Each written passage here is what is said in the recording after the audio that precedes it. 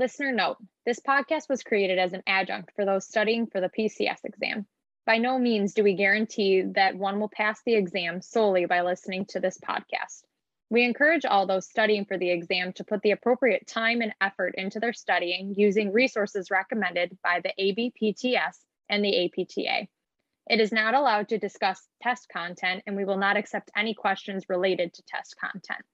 While we will do our best to provide the most accurate information, if you feel as though we have stated something that is incorrect, please contact us via Instagram at Pushing Pediatrics.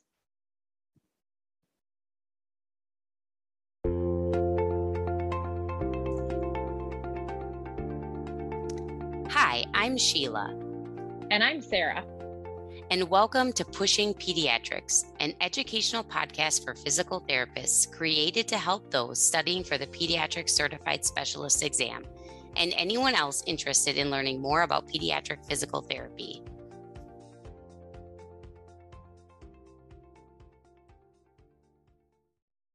All right, today we're going to start by reviewing the content information in Chapter 3 and 4 of Campbell.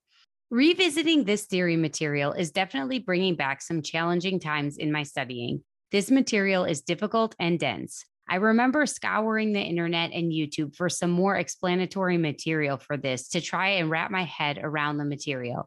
I'm going to proceed with caution here because even with all of my studying, I would not say that this is an area of confidence for me. And I would have to concur that this is also not an area of confidence for me either.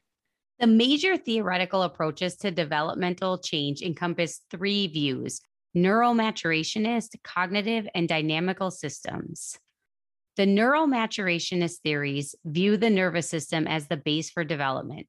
Functional behaviors occur as the nervous system develops, and the more complex behaviors reflect the higher levels of the nervous system. This theory really diminishes any consideration of the role of the external environment. This theory really emphasizes reflexes. The presence or absence of reflexes drives further testing and intervention. This theory is really the foundation of how we developed a detailed description of motor milestones in time. This information has helped us understand if a child is progressing typically and on what timeline.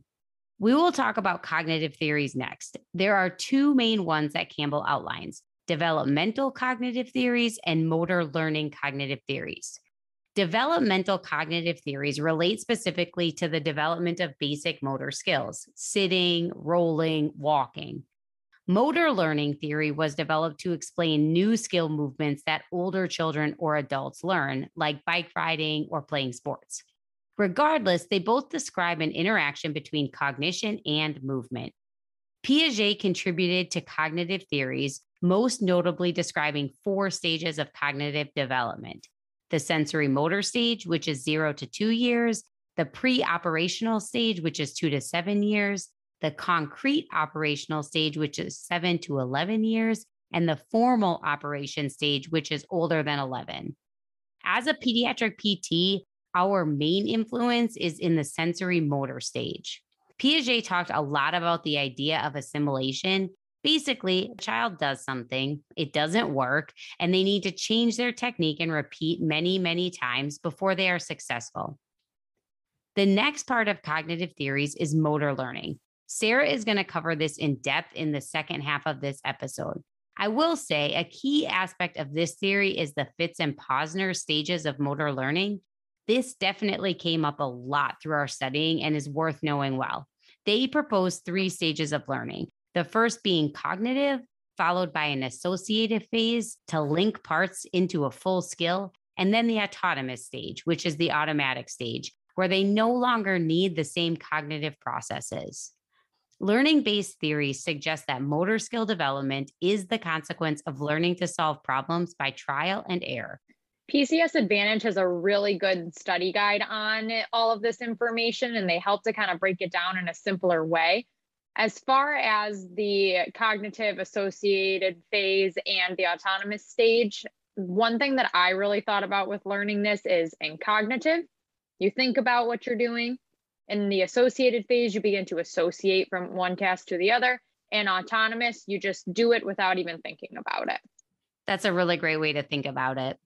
The last main theoretical approach is the dynamic systems approach. In this approach, no primary driving influence leads to developmental change. Many systems interact to produce skill development, hence the name. This theory also challenges the idea of predictable linear change, but instead believes that motor skills are not necessarily smoothly obtained. They just seem that way because our milestone tables are an average. But our ranges tell us there's great variability in milestone development. There are a number of theories under the umbrella of the dynamic systems theory outlined in Campbell that are beyond the scope of this podcast and probably beyond the scope of my ability to explain it to you. And the more I talk about all of this, the more I'm worried I'm going to A, screw something up, or B, confuse you more. So I'm going to end the theory stuff here. Sarah will pick up a little more with motor learning in a bit. We're happy to dive deeper. If you have specific questions, feel free to reach out to us on Instagram. So, what influences child development? And how do we encourage parents and caregivers to provide the multiple and varied repetitions of infant-directed practice needed to advance their motor skills? External factors, meaning factors external to the nervous system. These are anthropometrics, body mass, nutrition, musculoskeletal system factors, cultural influences, and task demands. Internal factors include cognitive and behavioral factors, sensory factors, including the vision, vestibular, and somatosensory systems. This is where the book talks about development of postural control. Another important concept to have in your master study guide are the age ranges for development of postural control using sensory factors. There's a great chart on page 44 of Campbell in the 5th edition. I second this. This came up a lot during our studying and during prep courses. This was definitely crucial information to know. We're going to talk about motor control next. When we talk about motor control, it is mostly related to rehabilitation versus the course of typical development.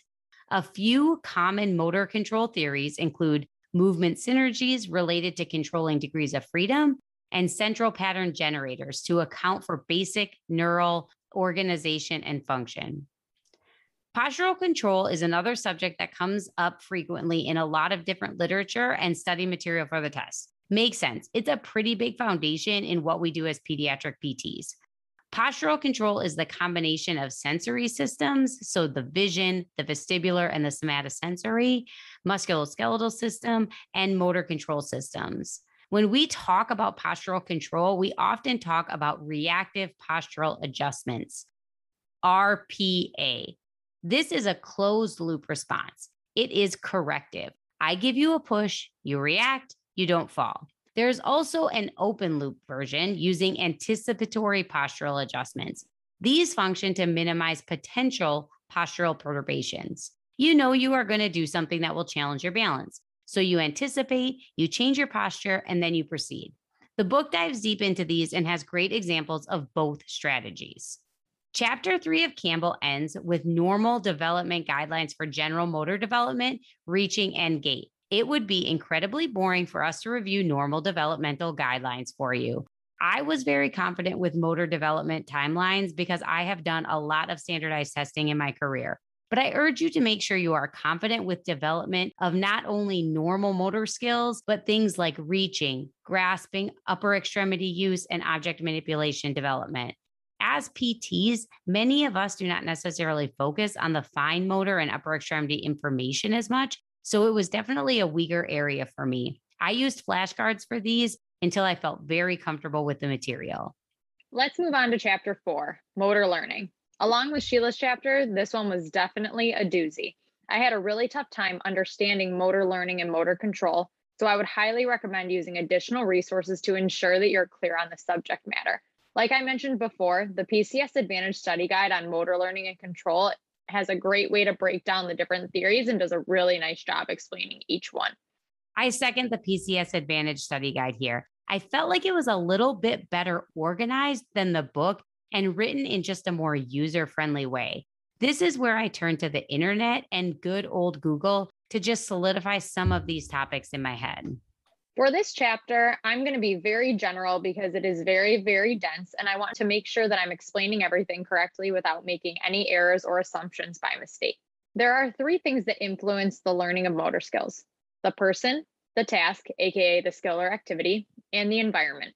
There is no one size fits all approach to creating intervention to target these three things. The chapter then goes into talking about some of the motor theories, but what I'm going to focus on is some of the different terms that apply to learning, practice conditions, and feedback. There are two types of knowledge that influence motor skills: explicit and implicit learning. Explicit learning is also known as declarative, or quote, what to do. Implicit is also known as procedural, or how to do a skill. Verbal description indicates an explicit knowledge of the skill, and performing the skill well demonstrates implicit knowledge. So verbal description, explicit; performing the skill, implicit. Stages of learning are also important. Gentili described two different stages: early stages and later stages. Explicit learning is more predominant in the early stages, and implicit learning is more dominant in the later stages. Generalization is also known as a transfer of learning to everyday world activities. This is an important thing that we work on with our patients. Think of working on a skill, such as transferring into and out of a wheelchair in the therapy room, and being able to perform the same skill when the therapist is not present. You will see this concept over and over in your studying. Using skills in meaningful situations should be the guiding principle of our treatment sessions. When teaching a child to perform a skill, we use different types of instructions. One form of providing instruction is through demonstration or modeling. Another way to provide instructions is through verbal instructions. Two things to keep in mind with verbal instructions are the amount of instructions, so fewer in number and concise in presentation is best, and the need to focus a person's attention. An internal focus is when the person is focusing on the movement themselves, and an external focus is when they focus on the intended movement outcome. Research has shown that better learning occurs with external. Presenting feedback during practice can be extremely helpful. Feedback is information that the therapist provides to the child during or after the task. Knowledge of results refers to feedback about the outcome of a skill, and knowledge of performance is related to the movement characteristics that led to the performance outcome. Motivation is also key while performing a task, and feedback can also provide a good source of motivation for a child. Feedback that refers to the mistakes that a child makes is more effective in facilitating motor skills, and feedback that refers to correctly perform aspects serves as a motivational role. A less than 100% frequency of feedback optimizes learning. When feedback is available less frequently than on every practice attempt, the learner engages in a more active learning strategies on trials. Fading feedback, self-selection technique, and interspacing of motivational and error correction feedback are also techniques utilized in practice.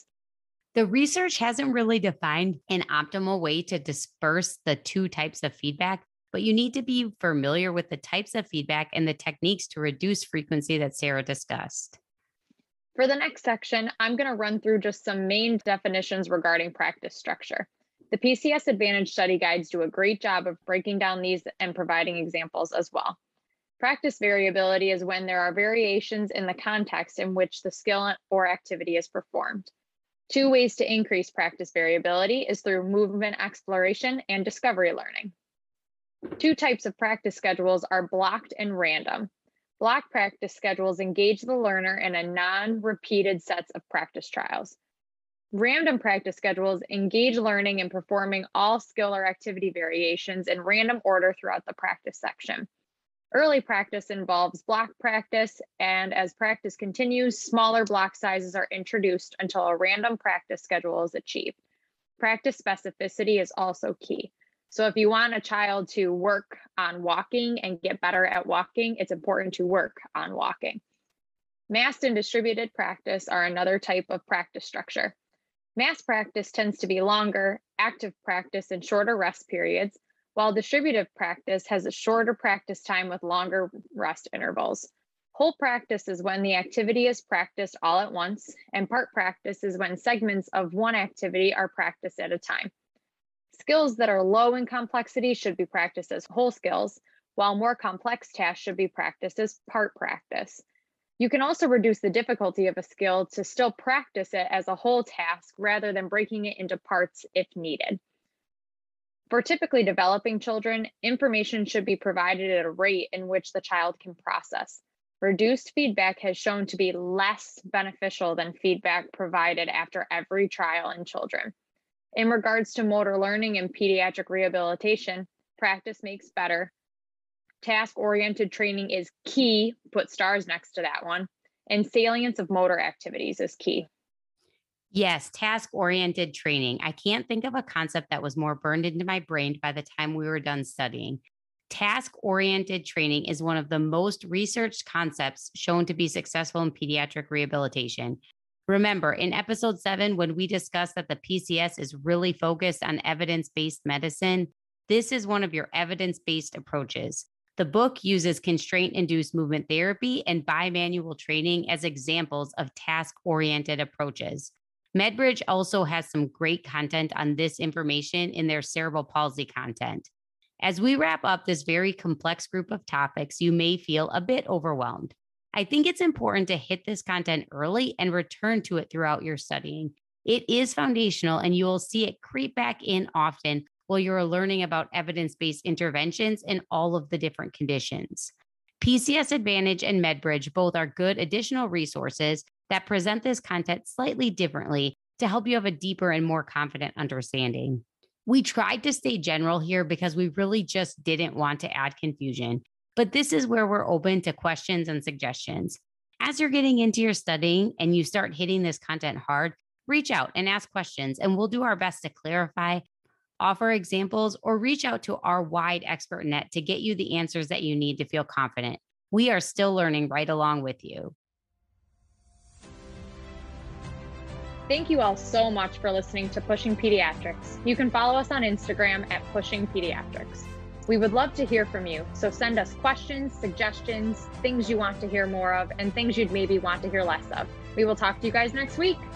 And remember, you totally got this.